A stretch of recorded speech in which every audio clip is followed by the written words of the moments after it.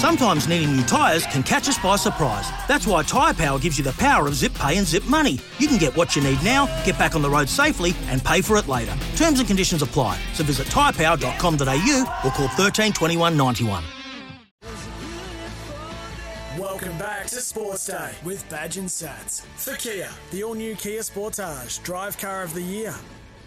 Yeah, welcome back, Badge and Sats. Thanks for staying with us. And with big news in the last 24 hours, of course, Latrell Mitchell ruled out for an extended period of time. At first thoughts are around 8 weeks from that hamstring injury against the Dragons on the weekend, which puts him into question around his availability for Origin 1 in the first week of June. And we thought we'd go straight to one of our colleagues at SEN, Greg Brandy Alexander, Blues assistant coach. How are you, Brandy? Good, Sats. Good to chat, mate. Yeah, thanks for taking the time out to join us on the show. And, of course, all the news is around Latrell, one of your key players for Origin. He made his way back into the Origin side of being in a bit of limbo there for a couple of years, and he worked hard to get himself back into a blue jersey. But this news over the last 24 hours, how much does this set back your preparations? Nothing yet, Sats. We're still 2 months away, so yeah. we'll see how he pulls up. But, they're talking 8 weeks, but we can only wait and see. And, if Latrell is able to get himself back on the field, well, all the cause for concern will be unwarranted. So we'll just see. Look, if he doesn't get back on the field before Origin 1, that will rule him out, and we'll have to take it from there. Now, with the early diagnosis on the hamstring, will your medical staff do their own assessment, or will you just be in communication with the Rabbitohs medical staff? Yeah, we'll be guided by what the Rabbitohs say. They'll be keen to get him back on the field as quickly as possible. And Travis Toomer is the head of performance at South Sydney, and Travis has been involved at State of Origin level with us certainly since I joined Sats. He might have been there before. Freddie came on as coach, so Travis is not only a trainer, but he's a physio, and so we'll be guided by what South Sydney are telling us. Hey, Brandy, it's Badge. I know that... Hey, Badge. Hey, mate. Good talking to you. Yeah, Good. You're not thinking about putting the jersey back on, are you? You're looking fit enough? Well, you serious? Yeah, I know. Yeah. People say that to me occasionally. I do the same. No, we don't. Yeah, good. Hey, I know you guys get together regularly. I'm sure you've had meetings or discussions about, your pre-Origin camps and everything else. Is it fair to say that there's likely to be very few changes to that side, given your dominance last year? I would think if all players out of last year's side are fit, they'd be just about. You'd think that they'd be just about in the side. So there wouldn't be many changes. That's Badge. It'd be injury and / suspension or whatever other reason, COVID, that a player was forced out. That was part of that winning series last year. I don't think the side would change a whole lot. Certainly not the starting side. No, well, on that note, we get texts often about the New South Wales team, especially when a player shows some really good form, and we get more for Ryan Pappenhausen than anyone else, and people saying you've got to find a spot for him. Obviously, not at fullback when you've got Tedesco and Tom Trbojevic and Latrell Mitchell there.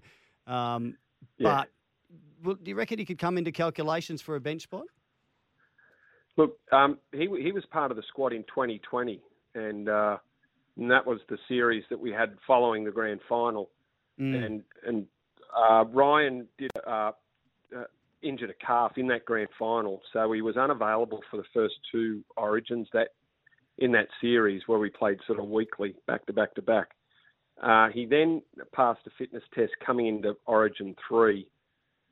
And we decided not to go with him, and in that game, Teddy was knocked out pretty early in the piece and left the field. And, while it might have been nice to have Paps sitting on the sideline ready to go on and play fullback, the game mightn't have suited him, because if we were going to use him otherwise, and, when he started at Melbourne, he was coming off the bench and playing little 10-minute bursts in the middle and killing them there too, because his speed just worried everyone. And we spoke a fair bit to Paps about his role with Melbourne during that time when he first came into the Storm outfit and started coming off the bench. And he said, even though he got used selectively, and he said, sometimes defending in the middle was pretty hard for him. He's a little body, but he's not a big man. And looking back, in that game where we could have picked him on the bench in that game 3, the game mightn't have suited him. We were coming off our own line for a lot of it, and I don't know how effective Paps would be coming off your own try line constantly, for big minutes and getting battered sort of as you're bringing the ball back. So. It's a difficult one. His form is, he deserves to play Origin with the sort of form that he's shown.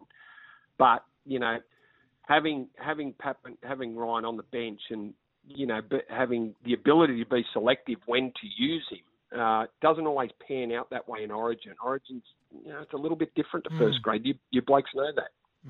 Sure is. Now, Brandy, when you look at specialist sides of the field in positions, like your back rows and your centres, and you look at Latrell, who mainly plays on the left-hand side, do you specifically go for a potential replacement player that is just understands and recognises that side of the field? Now, I'll use, for example, like a Jack Whiten who prefers the left-hand side and is a bit of a favourite of yourself and Freddie's and Danny Badiris's. He's always done the job for New South Wales. When you talk about replacements, Latrell, is it specific left-hand side players that you would look at? Not really, Sats. I think Tom's ability to play, because he hasn't been locked on a side, because he plays fullback, he can play left or right, and in fact might be a bit better on the left. So it doesn't, because Tom can do that, play left or right, you're not pigeonholed into picking one or the other and just focusing on if you were trying to replace Latrell just with a left centre. You could play Tom on the left and all right and go with the centre that you felt more comfortable with in doing the job. So, that offers some flexibility. The fact that Tom can play left or right and is comfortable on either side. So you don't have to just look at, a left side centre, because most of them are locked into one side and don't feel comfortable playing on the other side. There is some that feel comfortable on either side. There's Stephen Crichton, plays left or right, but has been playing right this year. Played right wing last year. So Tom's ability to play left and right leaves the door open for just about anyone. I love the way that yourself and Freddie and Badiris have really fostered a strong playing squad for a number of years now, and slowly drip-fed them into State of Origin. But you've got an embarrassment of riches around the number 13 jersey, haven't you? And you talked about the starting side. Don't you Queenslanders start about embarrassment of riches. Come on. But you're right, yeah. You are right. I mean, and you talk about the starting side. If everyone's fit, you can't see that changing. And why should it when you've won the last couple of series? So with Yeo and Cam Murray and Victor Radley, how do you make that decision to try and fit all three of them into a potential 17? Yeah, I guess the Isaiah Yeo, his form last year going into the start of this year has been incredible. And I've spoken about the Penrith form over the first month, particularly those 3 weeks where Nathan wasn't there, and Sean O'Sullivan did a good job. He's a very good, genuine number 7, Sean. But there's no doubt that the side didn't miss a beat, and the rhythm of the side with the football was very much similar to how they played last year, and that was because of Isaiah. Isaiah's form has been incredible. And I think if you're going, not that we're locked into these, but if you're going with the Penrith halves, I think Isaiah's combination with Nathan and Jerome certainly worked well last year. Has been working extremely well at club level. So they're and the fact that Cam Murray can play on the edge and did a great job. Yeah. If you watch the Origin games from last year and just watched the work that Cameron Murray did on the edge. You got your best players, and if you can just get them on the field, and Cam feels comfortable playing on an edge, so it's good to start with both of those players. And then you've got Victor, who's been in pretty good form. Victor went through a period where he was injured, did his knee, sat out suspensions, which has knocked his ability to get a lot of footy in back to back. So. But Victor's a class player, and Victor's got the ability to play dummy half as well. So, that opens up the 14 spot, which the bench will be, I think, vitally important this year because of the independent doctor now. You don't know, who'll be taken off the field. It's out of your control, and you've got to have most bases covered. It's hard to cover all the situations how well you'd want to, but you've got to take into account, what happens if he goes down. Where do we, who have we got on the bench, or who have we got in the starting 13 that could rotate into that position? So there's a lot of flexibility amongst the starting 13, and there has been over the last couple of years, but picking a bench is pretty vital. So that luxury of Api Koroisau as a backup hooker on the bench, and did a great job.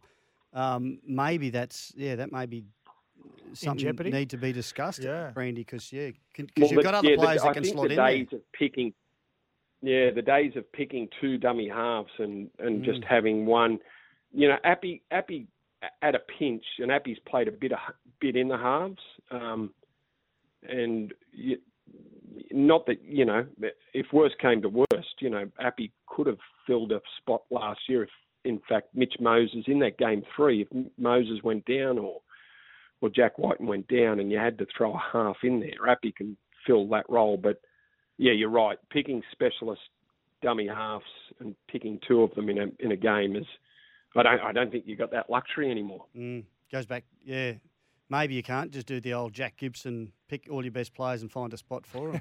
There's a lot more to it than that. Hey, Brandy, just before we let you go, are you pleasantly surprised just how well the Panthers have gone in these early rounds, given the players that left and the injury to Nathan Cleary and it's been Look, if you had said that Penrith would start the season without Nathan for the first 3 weeks, and with the new players coming in, and with 4 or 5 exiting, if you thought, if they get 2 out of 3 and then they possibly win 3 out of their first 5, that'll be a pretty good start. But to win 5 out of 5 has been pretty pleasing. They started the season with almost the perfect game against Manly. Like the football they put together against Manly was just a carry on from how they finished the year. Last season they were faultless. And they've had a battle in some games, but that happened. So, it's been a great start, Badge. No doubt about it. They've, those new players that have come into the side have found their feet quicker than I thought. Someone like Isaac Tago, who I've watched since he was, a 14-year-old playing the back row. For him to, jump into that centre spot and play the way he has it's been pretty special to watch. Yeah, it reminds me of a young Michael Jennings with his quick feet, actually. He's been outstanding to watch this year. Now, Brandy, you're always giving with your time. You've got some pretty good headaches coming forward, moving into Origin with so many good players on hand for the New South Wales Blues. Listeners, shoot us a text 0457 736 736. You agree with Brandy with some of the selections? And Greg Alexander, thanks for joining us on Sports Day. Pleasure, boys. Good to talk. When making the double chicken deluxe at Macca's, we wanted to improve on the perfect combo of tender Aussie chicken with cheese, tomato and aioli. So, we doubled it.